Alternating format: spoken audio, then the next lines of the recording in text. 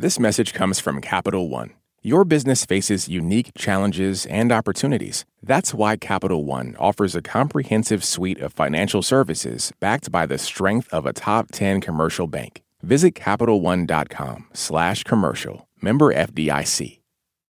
The human animal averages 60 to 100 heartbeats a minute. To me, that's like the Goldilocks heartbeat. Not too fast, not too slow. Just right. You know, as heartbeats go. So steady and reassuring. But then there's the black-capped chickadee, which beats 480 times a minute. A tempo so fast, just listening to it makes me feel nervous. I don't mean to be judgy, but I feel like it would suck to have the heartbeat of a black-capped chickadee, like drinking a truck full of 5-hour energy drinks every single day of your life.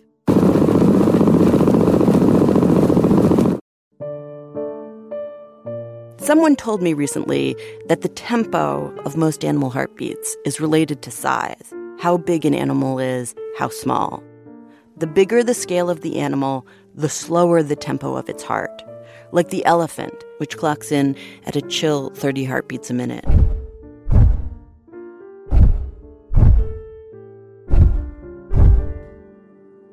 Most of the time, we don't think a lot about tempo, how fast or slow something goes, or scale, how big or small something is. So we're mostly unaware of how tempo and scale affect things. But recently, I've been talking to this unusual group of people who've made me think about those two things a lot. And I've come to understand how important scale and tempo are in determining what happens in the world, how profoundly they right now are influencing my life and your life and the lives of everyone we love. So that's what we want to talk about today, tempo and scale, and what they have to tell us about the world that's coming.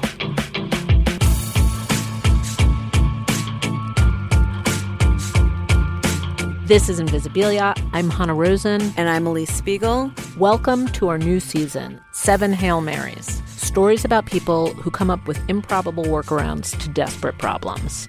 We look at disinformation, race, politics. And like so many podcasts before us, we give you important information about what it might have been like to sit in the hull of a Greek sailing ship during the time of Homer.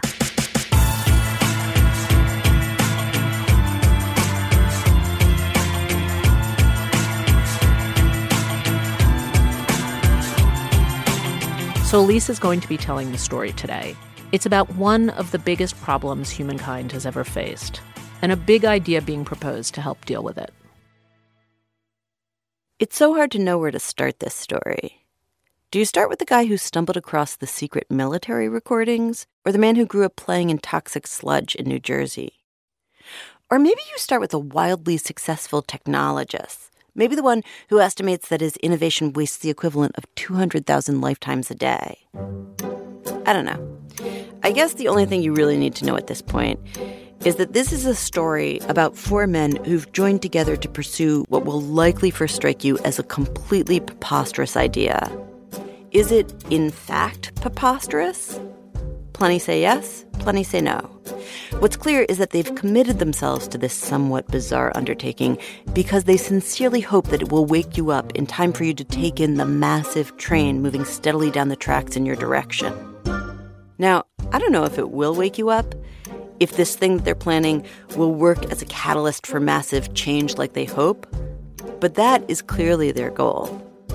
Anyway, I figured out who I'm going to start with. I'm going with the guy who grew up next to a river of waste in New Jersey because he helped organize this whole thing. His name is David Gruber. I grew up in an industrial area of New Jersey, right on the banks of the Passaic River, which is one of the most polluted rivers in the U.S. It was actually a super fun site. Super degraded environment. We had this perfume factory in our backyard, and it would wake up and it would just stink from cheap perfume. The river behind David Gruber's home was an environmental contamination zone. So in his neighborhood, the words cancer cluster were familiar even to young kids like him. But to David, that didn't matter. He loved it. The factories were his stickball court, the Superfund site his playground. I would still swim in this river, in the Passaic River. That was my first experience with nature. And to me, it was amazing, right? There was little fish in it. There was little crustaceans. When I would come out of it, all these little crawly things would be on my shirt. Little things, and their close cousins, even tinier things, were David's obsession. He could spend hours watching tiny beings squirm out their lives in the mud. But for some unfathomable reason, no one else seemed to get the appeal. His friends liked human-scale stuff, girls and beers and television shows. And even the few other nature lovers he encountered weren't down for the very small. This was the early 80s, and the world was going crazy for whales, everyone falling all over themselves to save these magnificent creatures. But whales left David cold. Honestly, I almost veered away from whales because they're the charismatic megafauna.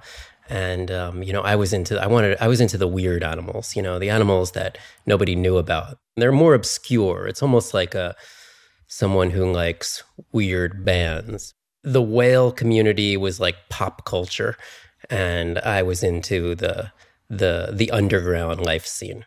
Sadly, the world had so little interest in the microscopic beings David loved that most of the time it didn't even bother to notice them, and so in his view, had no idea of their incredible power, beauty, and scale. So David set out to rectify this problem. In 2007, he got a PhD in marine microbiology and immediately started publishing papers cataloging the many virtues of the tiny beings that surround us. But no matter how many virtues he cataloged, no one seemed that impressed. Microbiologists, we feel these animals are so important. We love them so deeply, but we can't seem to get anyone except other microbiologists interested in them. Why, do you think? It's because we can't relate to them. How do you fall in love with pond scum? To bring them to life for the rest of us, David even co-wrote a book with a protein as his main character. Unfortunately, David jokes, it only sold 13 copies. Not exactly a blockbuster. It is hard when your main character is a protein. Yeah, it's incredibly hard. Worse, in the course of studying all these incredibly small things, David became aware of a very big problem. You see, much of his research involved organisms that exist in and around coral reefs, and it was impossible to ignore what was happening there. It's not they're slowly getting worse. I would go back to places I'd been a year or two before, and they would be totally changed. Just dead. It's just dead. 5% of the fish on the reef. It was obvious to David that climate change was moving much faster than most scientists had anticipated. But it was also obvious to him that communicating that to the public was near to impossible. I mean, you could tell people stuff like the coral reefs were faltering, but it was hard to understand what that actually meant if you didn't have a whole bunch of very complicated context. It's about understanding the time scale, because if you put this into perspective of billions of years and the evolution of these systems and how they've changed, and then you think of the compressed nature of 10, 15 years, that's where it gets really scary. We are incredibly threatened, and we don't really even know it yet.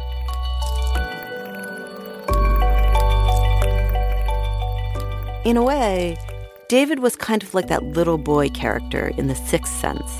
He saw plainly a ghostly threat hovering in the world, but most people couldn't see it. In this case, because the problem didn't happen at the right scale and tempo for them, a scale and tempo that naturally activates human response.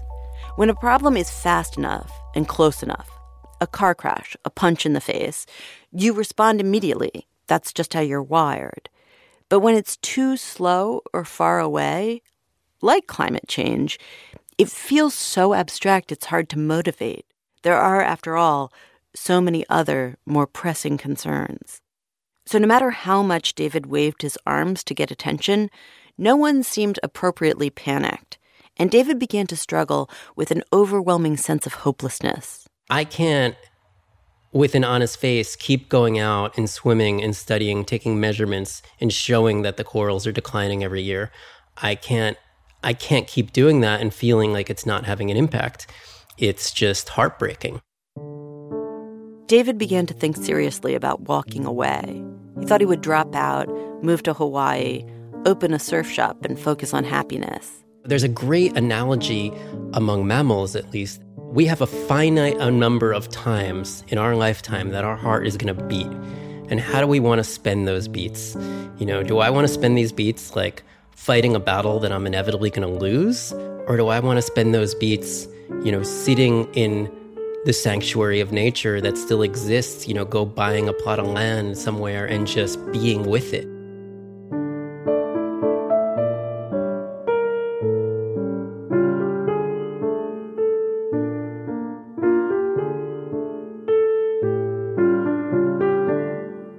If he was going to stay and fight, David decided he needed a totally new approach, something radical that could break through the tempo scale barrier and really wake people up. But before I tell you about that, and I promise I will tell you about that, I need to explain the story of Roger Payne, one of the people that David eventually partnered with. Hi, can we come in? Hi. Roger is a scientist who now lives in the backwoods of Vermont. And a long time ago, Roger encountered a problem very similar to the one David struggled with. The problem of people not seeing a tragedy in the natural world that was perfectly plain to him. And through sheer bravado and grit, Roger concocted a deeply unconventional but weirdly successful response.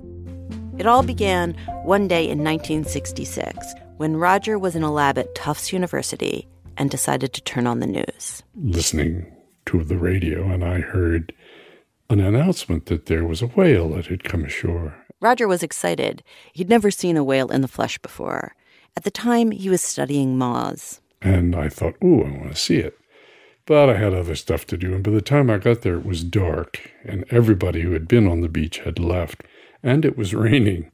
But I found the whale, and it turned out to be a dolphin, which is a form of whale. And somebody had cut the tail off this whale. Somebody else had carved their initials in its flank.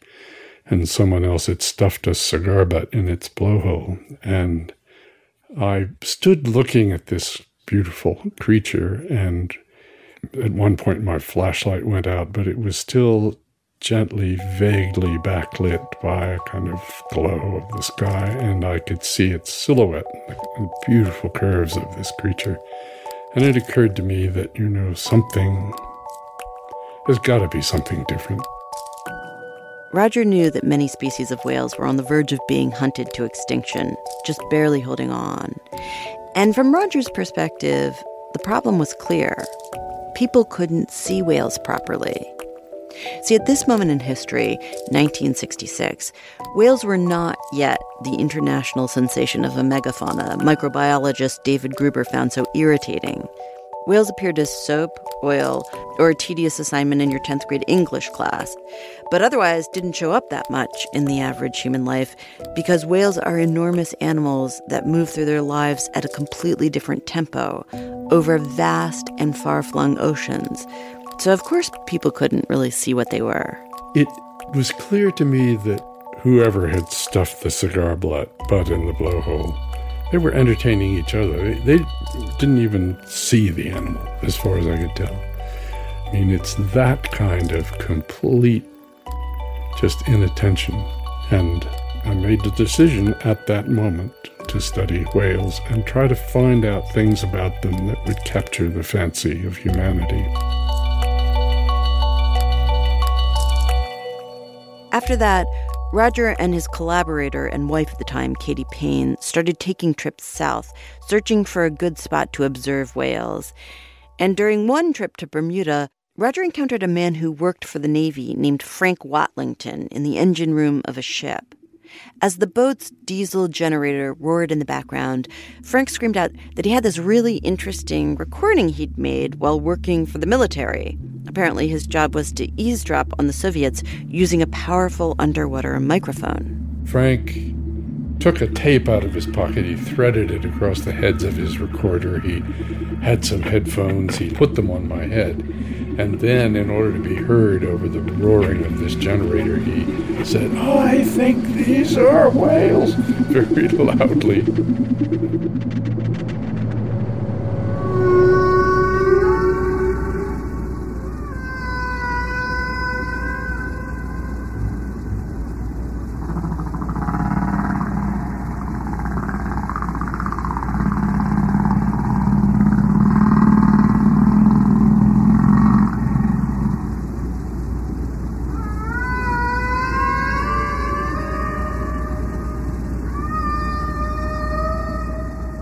I started listening to this sound, and my God, it was the most extraordinary, powerful sound I'd heard ever. And I remember my mind was racing as I listened to this, and I thought, this is the way. If only you can get these sounds into the ears and the brains of the world, that will steal the world's heart. That's what I thought.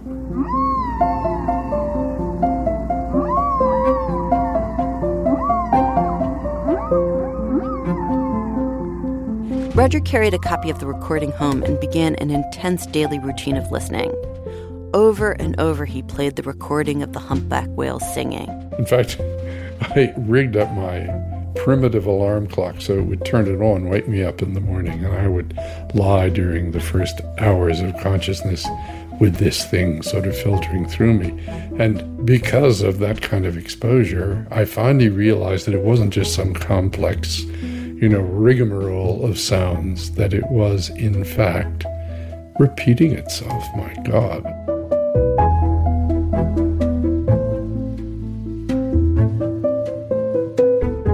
Turned out, whale song was structured in a way that was similar to human music. There was the statement of a theme, and then the theme developed, and like humans, the whales seemed very particular about their musical phrasing. I don't sing glory, glory, hallelujah, glory. I tuck my breath in order to not interrupt the performance of that singing. Roger fell more and more in love with this music. So in love, he says he essentially dropped out of his official job for about 2 years and devoted himself to assembling the most emotionally powerful collection of whale song he could possibly scrape together. And once I had enough recordings that I felt had enough emotional impact, and that's hard to do, by the way, then I thought, I want to make a record. Unfortunately, Roger had no idea how to make a record.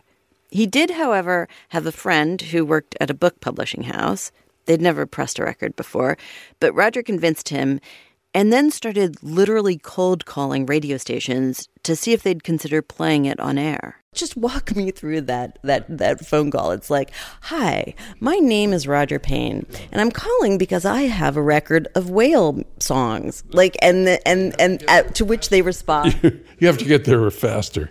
You have to say, "Whale songs, is that anything that might interest you?"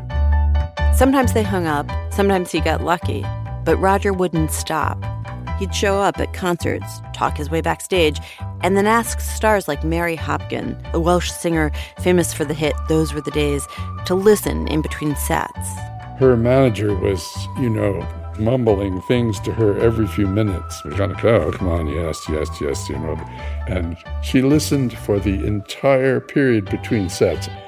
And when she was done, she didn't remove her headphones. She wiped them slowly off her head while looking as if she was coming out of a trance and saying, "That is the most beautiful sound I've ever heard in my life. I wish I could sound like a whale."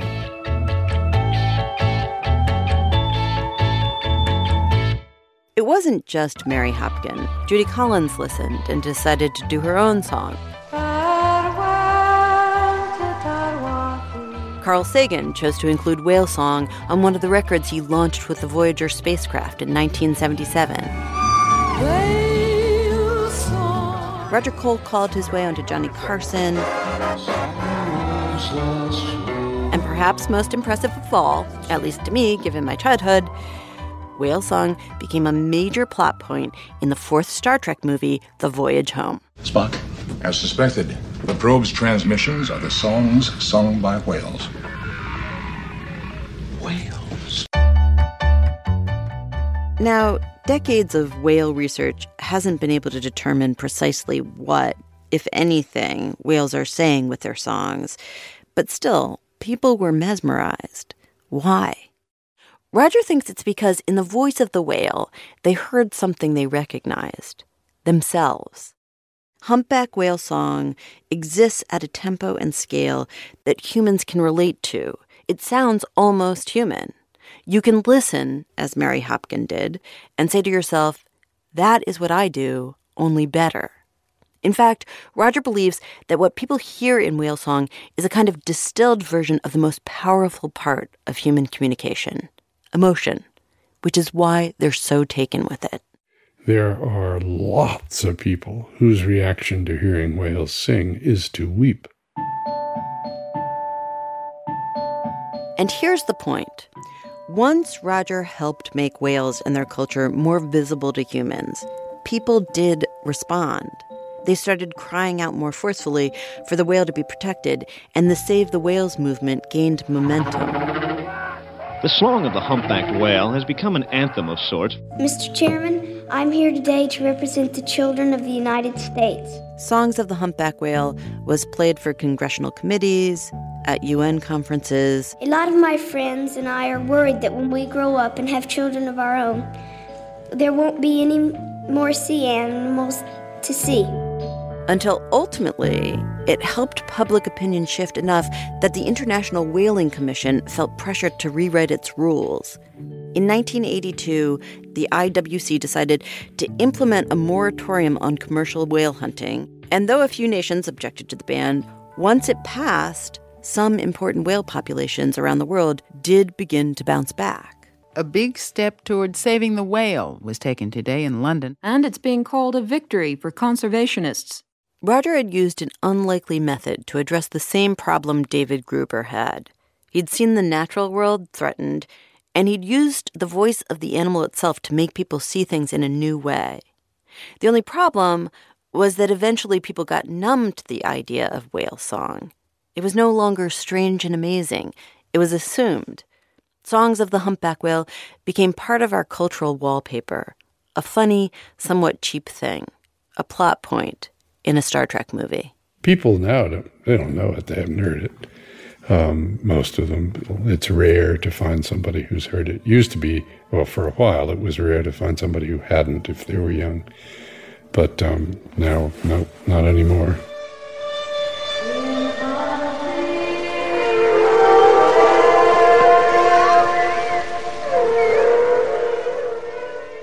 But even though the power of whale song had faded, the need for it remained. As Roger watched climate change accelerate, threatening not just whales, but thousands and thousands of other species, he, like David Gruber, felt a growing despair.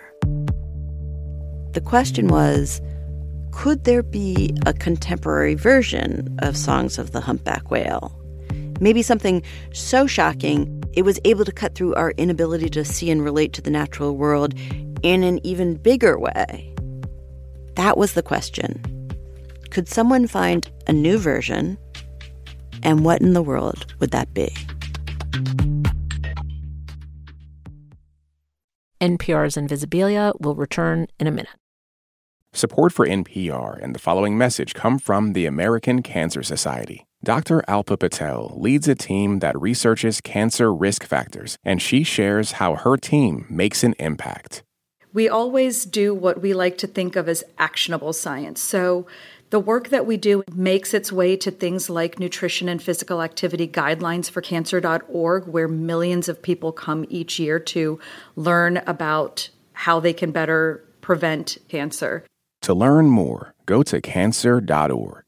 Support for NPR and the following message come from the American Cancer Society. Dr. Alpa Patel leads a team that researches cancer risk factors, and she shares how her team makes an impact. We always do what we like to think of as actionable science. So the work that we do makes its way to things like nutrition and physical activity guidelines for cancer.org, where millions of people come each year to learn about how they can better prevent cancer. To learn more, go to cancer.org. What does it take to really make amends? And how should we navigate our digital spaces? I'm Anoush Samarodi. Each week on NPR's TED Radio Hour, we go on a journey with TED speakers who help us answer some of life's biggest questions. Join us. Listen now. This is Invisibilia from NPR. I'm Hannah Rosen. Elise now continues her story of 4 people who've banded together to pursue a project they hope will change the world. She now introduces us to the last 2 members of the group. They're technologists, so expert at using computers to manipulate time and space that they actually help determine the tempo and scale of the world a lot of us live in now. They're friends, and their names are Brit Selvatel and Aza Raskin. So this was the Twitter building. Oh, wow, this was the Twitter building. On a small side street in San Francisco, there's a squat, unimpressive building made of painted gray cement. It's the home of the very first Twitter office, and it's where Brit and Aza met back in the days when Twitter was like 8 people working on this thing that no one had ever heard of. In this era, there was a page on the front of Twitter that you could click on that was all the tweets, and it scrolled in real time, and you could watch as they came in, one tweet, 2 tweets. It was Brit, not Aza, who worked at Twitter. He was part of the founding team. And though it wasn't at all obvious that the tempo of tweets populating Twitter's homepage would increase to the point where this thing they were trying would actually succeed, the handful of people working there still behaved as if they were building God's own sanctum. It was a very serious, surprisingly somber space. And that's why when I saw Aza, it lit me up. Aza was the opposite of somber. Aza doesn't walk, he bounces. At 19, Aza helped write a physics textbook. At 21, he founded the first of 3 extremely successful technology companies. But he's probably best known for something he did in 2006, at age 22. While sitting in a cafe, he came up with an ingenious idea to help us all move faster through the online world. He invented infinite scroll. See, at the time, all web pages functioned like real-world pages. They had a top and a bottom, and you'd click at the bottom to get a new page to load. But that afternoon in the cafe, Aza decided that eliminating this lag time would be of benefit to society. Fewer clicks, less trains of thought lost, more better information found, more faster, more better. Problem was, infinite scroll was the technological equivalent of removing clocks and windows from a casino. It removed the signals that helped people stop, made them forget time. 7 years later, in a small hotel room in Helsinki, Aza sat down with a pen and some paper and calculated that, conservatively, this one invention was responsible for wasting more than 200,000 lifetimes a day. But that was not how it felt at the time. Back then, Aza believed, as Brit believed, that technology would change the world for the better by getting rid of gatekeepers, connecting people directly, and making everything faster and more efficient. And it was astonishing, both to Brit and to Aza, the change that they could engineer. The first thing Brit worked on at Twitter was creating what is now known as the like button. And then, of course, there was the retweet. Which didn't exist, right? Like, that was a thing that we had to create that allowed somebody else to spread an idea out into the open just through the press of a button. A tiny change to a couple of lines of code in a piece of software can impact the entire world at scale. Like, these were the waters that we were swimming in at the time. And for a while, it looked like it was all working out great. Small tweaks to lines of code seemed capable of toppling dictatorships in the Middle East. Wow. Connecting activists at home. This is unbelievable.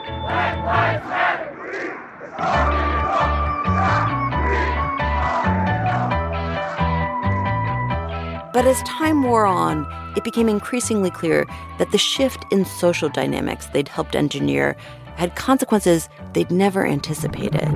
Knock the crap out of them, would you? Seriously. The state of emergency in Charlottesville today as white nationalists clash. One person is dead. You know what Sharia is?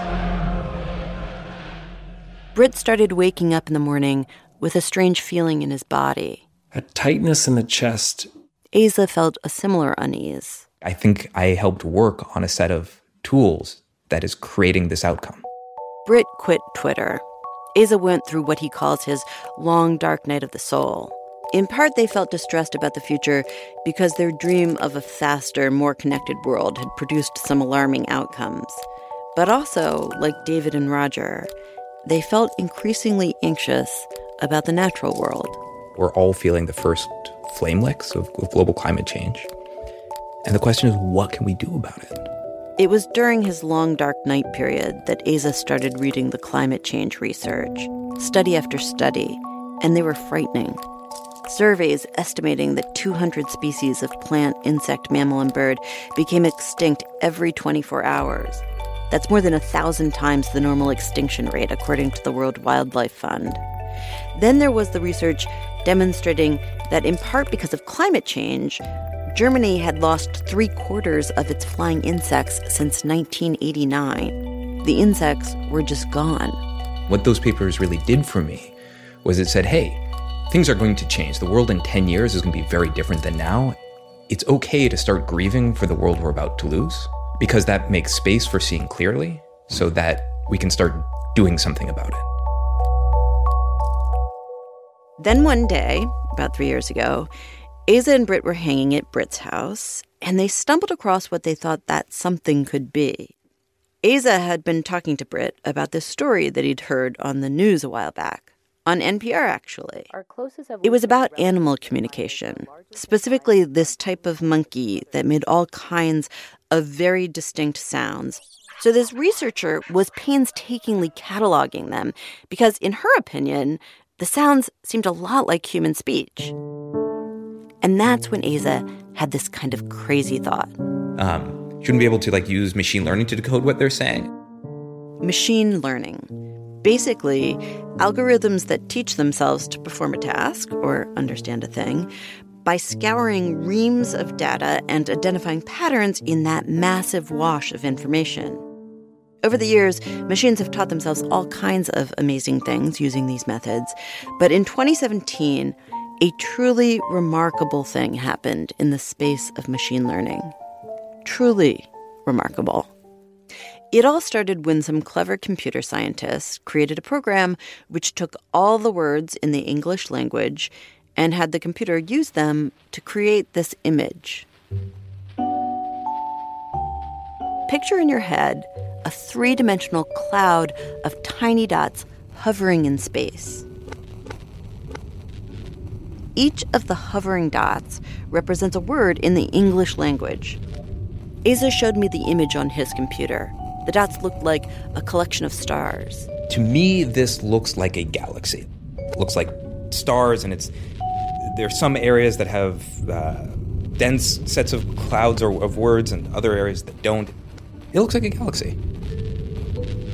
The important thing to know is that each of the tiny dot stars hovering in space, they're not just randomly placed. Where the stars are in this galaxy depends on how the concepts relate to each other. Let's give you an example. There's a point in this cloud which is the word man, and there's a point in this cloud which is the word king. Of course, since this is the whole English language, there is also a point in the cloud representing woman and a point in the cloud representing queen. And what you see when you look more closely is that the placement of the man point relative to the king point is the exact same as the placement of the woman point relative to the queen point. The distance and direction from man to king is the same as the distance and direction from woman to queen is the same as the distance from girl to princess. Man, king. Woman, queen. Girl, princess. So we're starting to see analogies represented geometrically, and you can actually just do arithmetic. You do princess minus girl plus man, and that just equals king. Pretty cool, right? But it's way deeper than that. Turns out that if you represent language geometrically in this way, you can do all sorts of interesting things. A new kind of math with words. If you take smelly minus malodorous, well, malodorous is sort of the pretentious way, you could say, of saying smelly, and so this ends up giving you the pretentiousness factor. So now you can add pretentiousness to book, and that just equals tone. And then add it to clever, and that just equals adroit. So you're really starting to, get some rich understanding of what language and the world that we see with language is. Actually, remember how I told you to visualize a three-dimensional cloud? I only said that to make it easy for you. The reality is that the cloud is 300 dimensions. Can you imagine anything in 300 dimensions? Neither can I. Anyway, from 2013 to 2017, this whole visualize language as a geometrical shape made of tiny dots thing was simply amusing. And people like Aza and Britt could use it to do all kinds of parlor tricks. How about hipster minus authenticity plus conservative, and the computer spat out electability? But while people like Britt and Aza were having fun, things progressed. German was turned into a cloud of points. French was turned into a cloud of points. Japanese. And then, in 2017, the truly remarkable thing happened.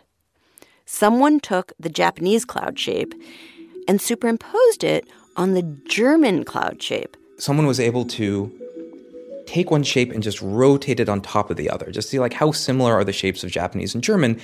And most linguists, AI people, almost everyone thought that languages are so different, that cultures are so different, the way that we see the world is so different that this couldn't possibly work. But you know what? It did work. Underneath it all, the shapes were the same, which meant that you no longer needed dictionaries. All you needed were clouds of dots to make a translation. You get a pretty good word-for-word translation. And the crazy thing is it doesn't work for just Japanese and German, but also for English and Esperanto and Turkish and Finnish, which is a really weird language. The AI community has now tried this with over 100 languages so far. And they all seem to share, if you sort of blur your eyes, a kind of universal human meaning shape. I'd like to spend one small minute on the beauty of this idea, because there is so much ugliness in the world that when we stumble across something beautiful, I think we should pause to acknowledge it. Underneath all of our massive and important cultural differences, we are so similar that all you have to do is blur your eyes a little to translate from one language to another. We all have people that we love and people that we hate. We all have our own kind of kings and queens and pretty much everything else. To me, that is profound. That underneath everything, there's a kind of giant, universal Rubik's Cube. And if you slot it into place, the coloring might be different, but suddenly everything is order because people are mostly the same. Essentially, what the technology of machine learning does is fix a scale problem. It takes the whole ocean and turns it into a glass of water so that suddenly we can see the shape of an entire language and how all the languages in the world actually make the same shape.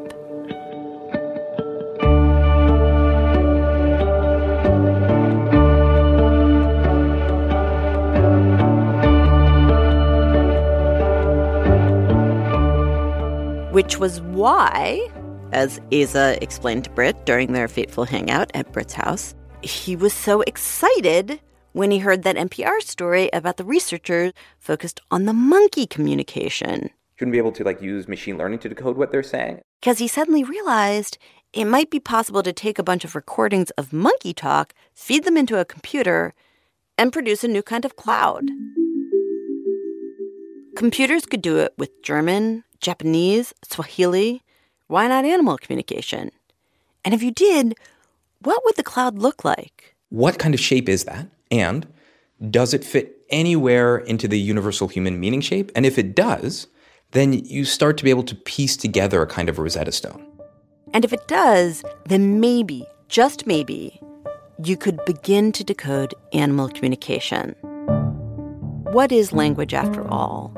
Simply a model of the world, our map of the reality we experience.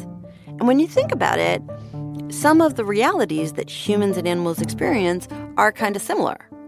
Both have mothers, fathers, siblings, feel pain, fear, sexual interest. There's an intuition that because we share certain experiences in the world, there are parts of the shapes that might overlap.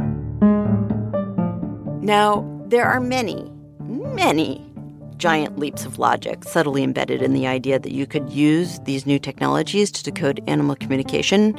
Many. And I'm going to explore them in detail shortly.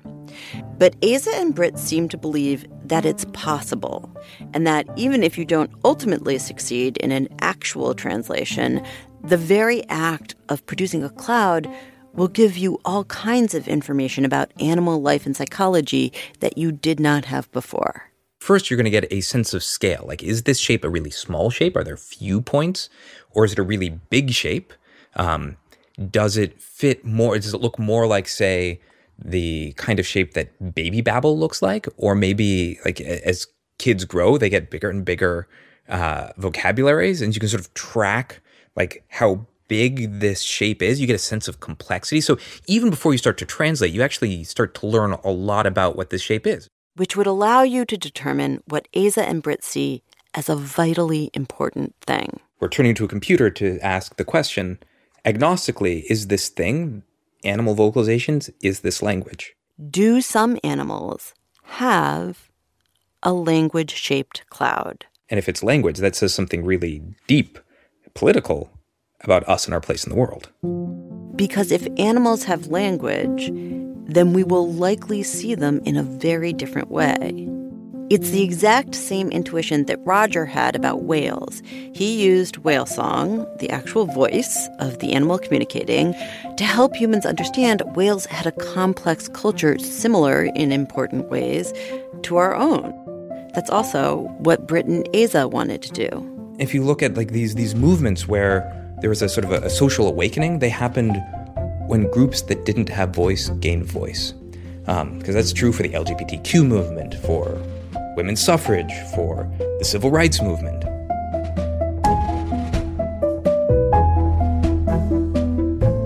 To me, this feels like a bank shot approach to the problem of climate change.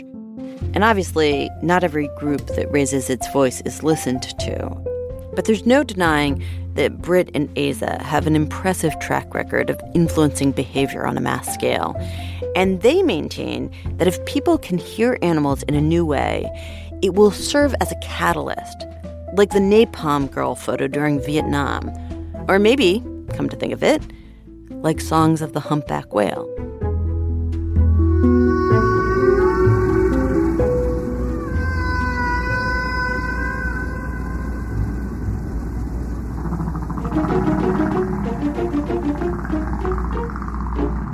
So this is the completely preposterous idea that the four men you've heard from have gathered around. They've banded together to translate whale communication. How they managed to find each other is a little complicated, but I'll give you the short version. David, the microbiologist, finally came to the conclusion that if you don't have eyes, no human will give a damn about you, and grudgingly started giving attention to life forms blessed with that particular facial feature. He started with eels, then moved to sharks, and finally sperm whales, which apparently have amazing eyes. Ask anybody who's been eye to eye with a sperm whale. There is this transformative moment that this animal is looking at them seemingly deeper than they're looking at it. This really deep sage intelligence behind this eye. The charismatic megafauna had finally won David, so he started working on sperm whales. In fact, he got a whole batch of recordings of sperm whales. They sound like this.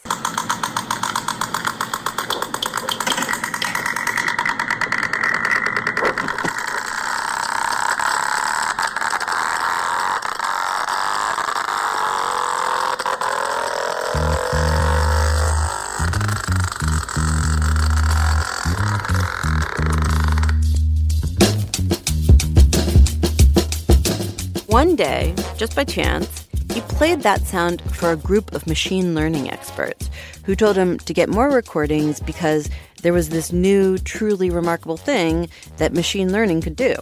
So David reached out to Roger, king of the whale recordings, who, it happened, had recently heard from these two guys, Asa and Britt, who had a very similar idea and had even created a nonprofit called the Earth Species Project to work on it.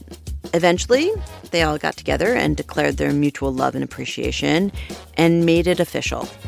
David, Roger, Asa, Britt, and about 15 other men and women, including whale researcher Shane Garrow, all of these people have committed themselves. They're going to work together to translate sperm whale communication. That is their stated purpose. But underneath, I see a different, even more fundamental ambition. What they're trying to do is find a way around the scale and tempo problem of climate change, make you feel in your soul the incredible horror standing in front of you and every other living being on this planet. That is their preposterous idea. The question is whether it can work.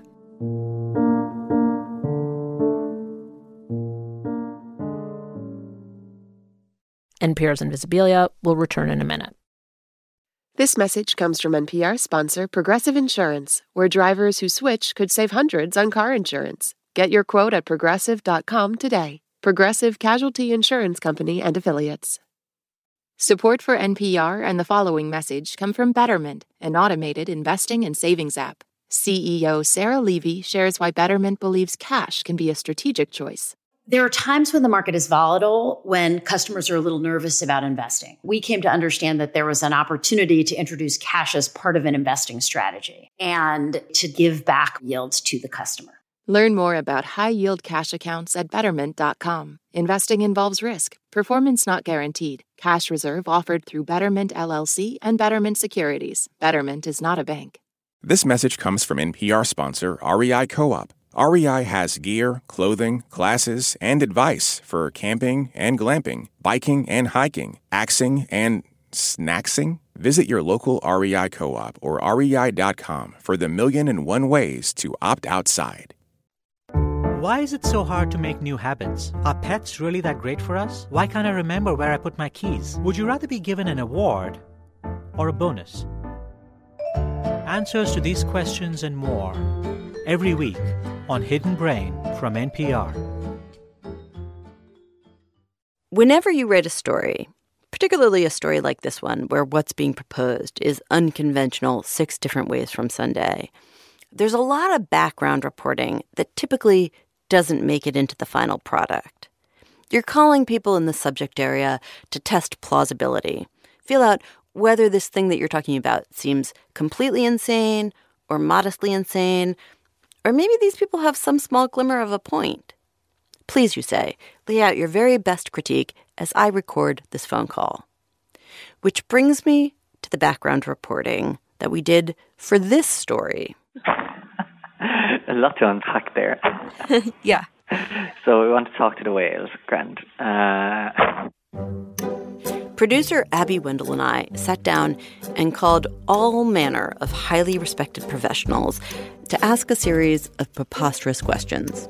Do you think that, you could maybe take their sounds and translate them? Yeah. That's completely potty. Let me tell you why. We started with animal experts like primatologist Frans de Waal, many of whom seemed uncertain that, first, animals actually had something that should be characterized as language, and second, if they did, that the things that they had to say would substantially alter our view of them. I want a banana or something like that. Then there were the researchers who looked at environmental behavior change, who we called because we wanted to know if, granting those other 2 conditions were met, animals have language and say more than pass the banana, would that actually change how people, such as yourself, behaved towards the environment given the intense power of the scale and tempo problem? Again, this was met with what I would characterize as a healthy degree of skepticism, including by environmental and intellectual historian Julia Adeney Thomas. Strikes me as contrary to what we already know about our behavior. We talked to scientists like geologist Marcia Björnerud, who said the approach was misguided because changing individual attitudes and behavior, though useful, isn't enough. We need better policy. To save ourselves, we need an extremely broad overhaul on the systems level. We need a carbon tax. I mean, that's the first thing and the easiest we could implement. It's the system, stupid. And let's also talk for a second about this idea they have that when oppressed populations gain voice, it makes a difference. Many of our experts, like Julia Adney-Thomas, pointed out that humans themselves speak language, and that doesn't seem to soften our behavior towards them. We enslave people we can understand, right? Right. We treat people terribly who speak the same language that we do. And even if enough whale communication could be gathered to make a cloud, which, by the way, will require someone to invent and then build a fleet of aquatic audio recording robots, what are they going to do with the translated whale language? Are they going to use it to build a social network for whale-human interspecies communication? A Witterverse? And if so, will President Trump be allowed on it? I know words. I have the best words.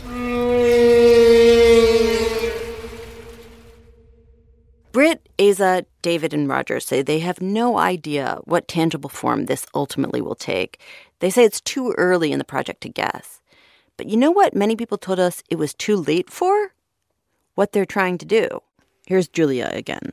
Is this the best use of our few resources?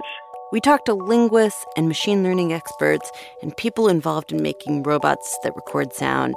And though almost all of them thought that we would learn really important things from the very act of trying to accomplish this task of translating animal communication, like environmental policy analyst Anya Kulmus, they didn't seem that optimistic that it would work when it came to the ultimate goal. It will do nothing to save us from this horrible future. But here's the thing. Given the intensity of the catastrophe that we face and the short time we have to deal with it, often over the course of these conversations, a different tone emerged. There is something kind of that celebrates the human spirit. In that sense, I think it's lovely. Many of the people we spoke to had been able, through sheer exposure and will, to erase for themselves the scale-tempo problem. Climate change no longer felt like something abstract and far away. It was looming before them, as real as the physical walls of the room they sat in. They had read the 2018 IPCC report, which said there could be an increase of 2.7 degrees Fahrenheit in as little as 11 years. And to them, that was no longer a meaningless number. What that meant in terms of mass migrations and mass death and mass destabilization was very, very emotionally real. It's mind-bogglingly sad and terrifying. It really is, it's easy to despair. So even if this thing that we were talking about seemed like 9 different shades of ridiculous, they were still open to it because they feel like we're in the 11th hour, which is the time to throw everything and the kitchen sink at the problem. We need everything. Yeah. We need everything. So in sum, yes, there's plenty of reasons to feel skeptical about this project. But on the other hand, the desperation that is powering it seems completely and utterly rational. And a deep, real desperation is the thing that is propelling all of the people involved in this project. I have, at the moment, not much hope. Take Roger Payne. Even though he's committed himself to this Hail Mary pass, that's how he sees it, as a Hail Mary pass. He doesn't seem very optimistic. Like really, truly not much hope? Really, truly not much hope. I don't think we have much of a future. I suspect we may not have any, and that it may end very quickly. That's my sad, true, deep feeling about what the future of humanity is. What's your time frame? 1 or 2 generations. You have grandchildren? Yep. So what does that mean? It means my heart breaks, really, about the thought of what kind of world their children will have. Roger is one of the most influential environmentalists of our time, and he privately thinks we have 1 or 2 generations left. Honestly, it wasn't the timescale that I had been thinking when I started this reporting. I hate that timescale. So I started calling around looking for a second and third opinion. I wanted some level-headed climate scientist to tell me that Roger's prediction was insane, and eventually I made it to Michael E. Mann from Penn State, who, according to word on the street, is a great researcher, but very non-apocalyptic. Unfortunately, Michael Mann wasn't as dismissive as I would have liked. What he describes is correct in the eventuality that we fail to act on climate, but it's not correct if we choose to act. And I think there is the danger of a self-fulfilling prophecy. Our future has not yet been determined, and that is one possible future, but it does not have to be our actual future. Basically, when Roger and Michael Mann look to the future, the real difference between them is their belief about humans. Roger does not believe we will make the kind of radical changes it will take. Michael Mann is more optimistic. In American history, there have been a number of examples where we've sort of risen to a major challenge.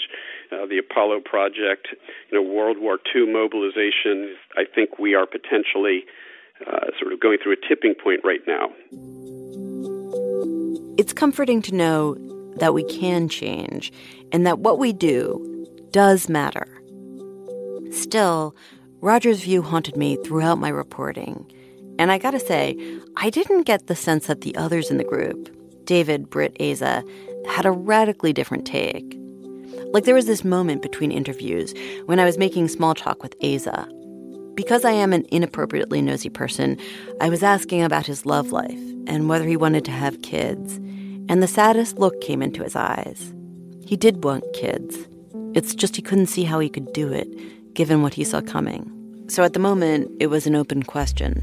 I think we are headed into an era of cascading climate collapse and cascading climate chaos. And the hardest to predict feedback loop is going to kick in, which is human behavior. And so we're going to see societal collapse. And that doesn't necessarily mean the end of the human race, but things are going to get really hard. We're going to have exponential suck.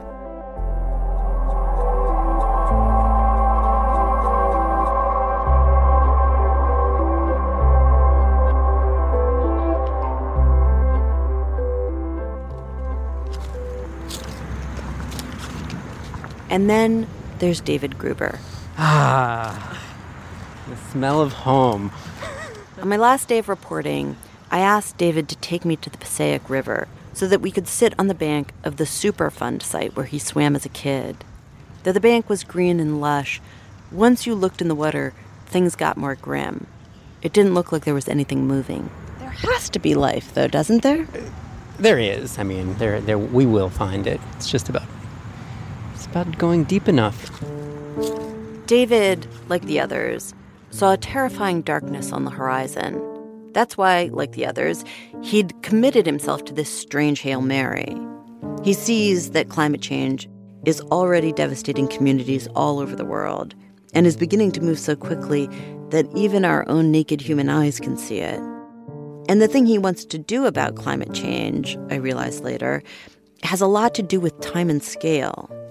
He says he thinks it'll be hard to avoid the kind of cascading climate collapse Aza talked about. So the thing he's working to influence is the tempo of the demise. That's why, in addition to doing this project, over the last 5 years, David has been changing his life and habits. I've gotten rid of almost all my stuff. I live very minimalistically. I've stopped eating meat and fish. I try really not to fly as much as I possibly can. I try to take all my conferences on video conferences when I can. Now, there's not one answer to climate change. So many things have to be done so quickly. So many systems need to be reformed. Still, David believes that if each of us made the personal choice to behave differently, started publicly demanding aggressive climate policies and programs despite the real financial consequences of pivoting away from fossil fuels, but also if all of us chose to live even a little bit smaller and a little bit slower, reduced car and plane use, stopped eating as much meat, David and many others say those kinds of choices would add up until there was more time on our collective clock. We slow down, the crisis slows down. If we all just look at ourselves and be like, is there little things that I can do? What can I give? And it may be very little, and that's fine. It's at least a beginning, and maybe the process of slowing down will help us see more clearly all the things that we need to do, all the ways we need to act. So let's practice right now, slowing down. Let's try to use a tempo that's more like the tempo you hear when you listen to the heartbeat of a whale. It's a hard thing to slow your tempo. A slower tempo feels strange and uncomfortable, and sometimes even morally wrong. So much of the world is encouraging us to push faster, harder, farther. But here for a moment, let's try. Let's start with the heartbeat of a whale.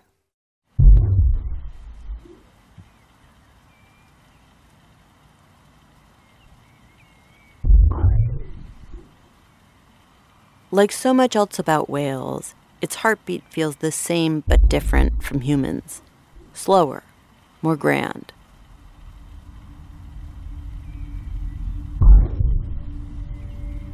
I find this slowness beautiful, but also slowness makes it hard to understand whales even when they're directly in front of you.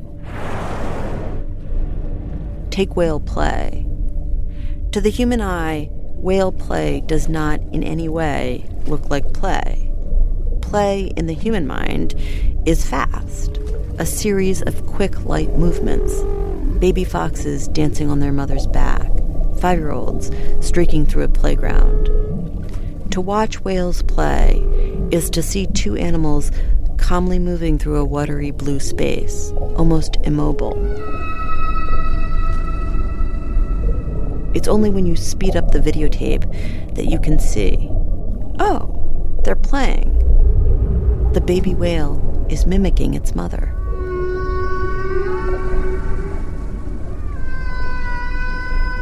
Whales have massive communication networks, geographically the largest besides humans. Researchers say blue whales pass their songs through deep water channels, information traveling across a great stretch of the planet, like an aquatic internet.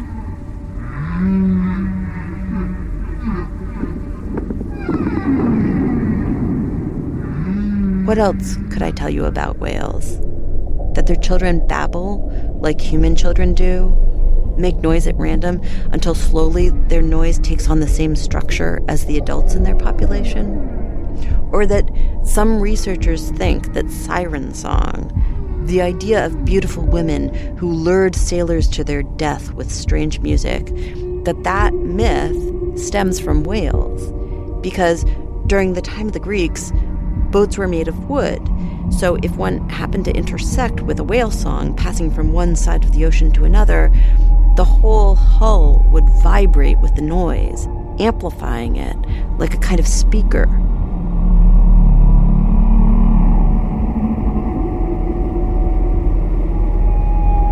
Imagine sitting in the belly of a boat that's vibrating with the yawn of such a strange sound. Of course you would misinterpret it. Who would imagine that whales could sing?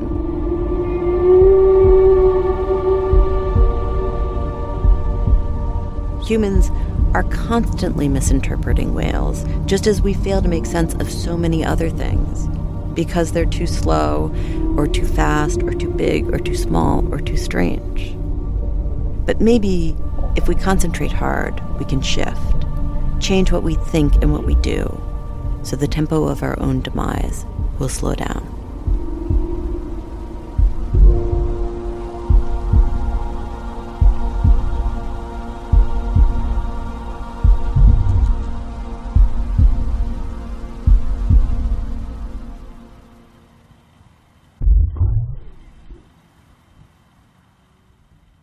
That's Elise Spiegel. In the spirit of shifting tempos, we have a favor to ask. We want you to take a minute and listen to the sounds around you and send us an audio recording. It could be anywhere, preferably a place that makes you happy. A beach, a city street, your backyard, wherever, really. Take a recording, iPhone is fine, and send the MP3 with your name, the name of the place you recorded, to invisibiliamail@npr.org. That's invisibiliamail@npr.org. We're collecting the recordings for a project, and maybe you'll hear yours in an upcoming episode. Now stay tuned for a preview of next week's Invisibilia. This message comes from NPR sponsor Noom. Noom understands that not everyone is starting from the same place and takes that into account. With their first ever cookbook, The Noom Kitchen, you can find 100 healthy and delicious recipes to promote better living. Available to buy now wherever books are sold. This message comes from NPR sponsor Bluehost. Try Bluehost Cloud, the hosting plan made for WordPress creators by WordPress experts. With 100% uptime, fast load times, and 24/7 support, your sites can handle high traffic spikes. Visit Bluehost.com. Next week on NPR's Invisibilia, we follow a summer program for teenagers where they're taught the opposite of what they learned in kindergarten. If you don't have anything nice to say, you should probably say it into the microphone so everyone can hear you. Stop taking positions just because you're white. Stop taking positions just because of the school that you go to. And where the counselors are not necessarily going to jump in and rescue you. Have you ever thought, like, oh, God, I've gone too far. I was a little bit too offensive. I, hurt this person's feelings too much. Every day. Every single day. What you get and what you lose from directly confronting someone. On the next Invisibilia. Invisibilia is hosted by me, Hannah Rosen. And me, Elise Spiegel. Our senior supervising editor is Deborah George. This episode was edited by Anne Gudenkauf. Invisibilia is produced by Kia Miaka Natis, Yowei Shaw, and Abby Wendell. Our manager is Liana Simstrup. We had help on this episode from Cara Tallo, Alex Stutson, Oliver Wang, and David Goodhertz. Fact-checking by Sarah Knight and Jameson Pfeiffer. Our technical director is Andy Huther, and our senior vice president of programming is Anya Grunman. Special thanks to Jorge Reynolds for sharing his recordings of whale heartbeats with us, and Marcia Bjornrud, Charlie Garcia, Shane Garrow, Kevin Healy, Rebecca Hersher, J.C. Howard, Chris Joyce, John Keefe, Anya Kolmas, Agina Manahova, Mark Mehmet, Lauren Magaki, Lulu Miller, Micah Ratner, David Schulman, Devin Spear, Julia Adney Thomas, Liza Yeager, and Hey There Zaman. Music for this episode provided by Blue Dot Sessions. To see original artwork for this episode and online resources about how to engage with climate change, visit npr.org/invisibilia. And now for a moment of non-zen.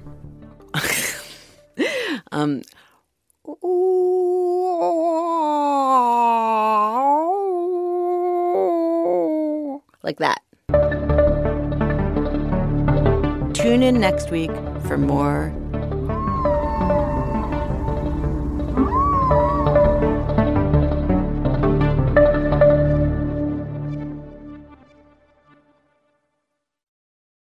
Hey guys, it's Hannah. What if I told you that there was a way to get a little more Invisibilia each week and that you could get it delivered right to your inbox? What? Every week during the run of our season, we send out a newsletter that is packed with exciting bonuses like original episode illustrations, which are so nice, photo essays, web stories, and even the occasional animated video. Just go to npr.org/Invisibilia newsletter to subscribe.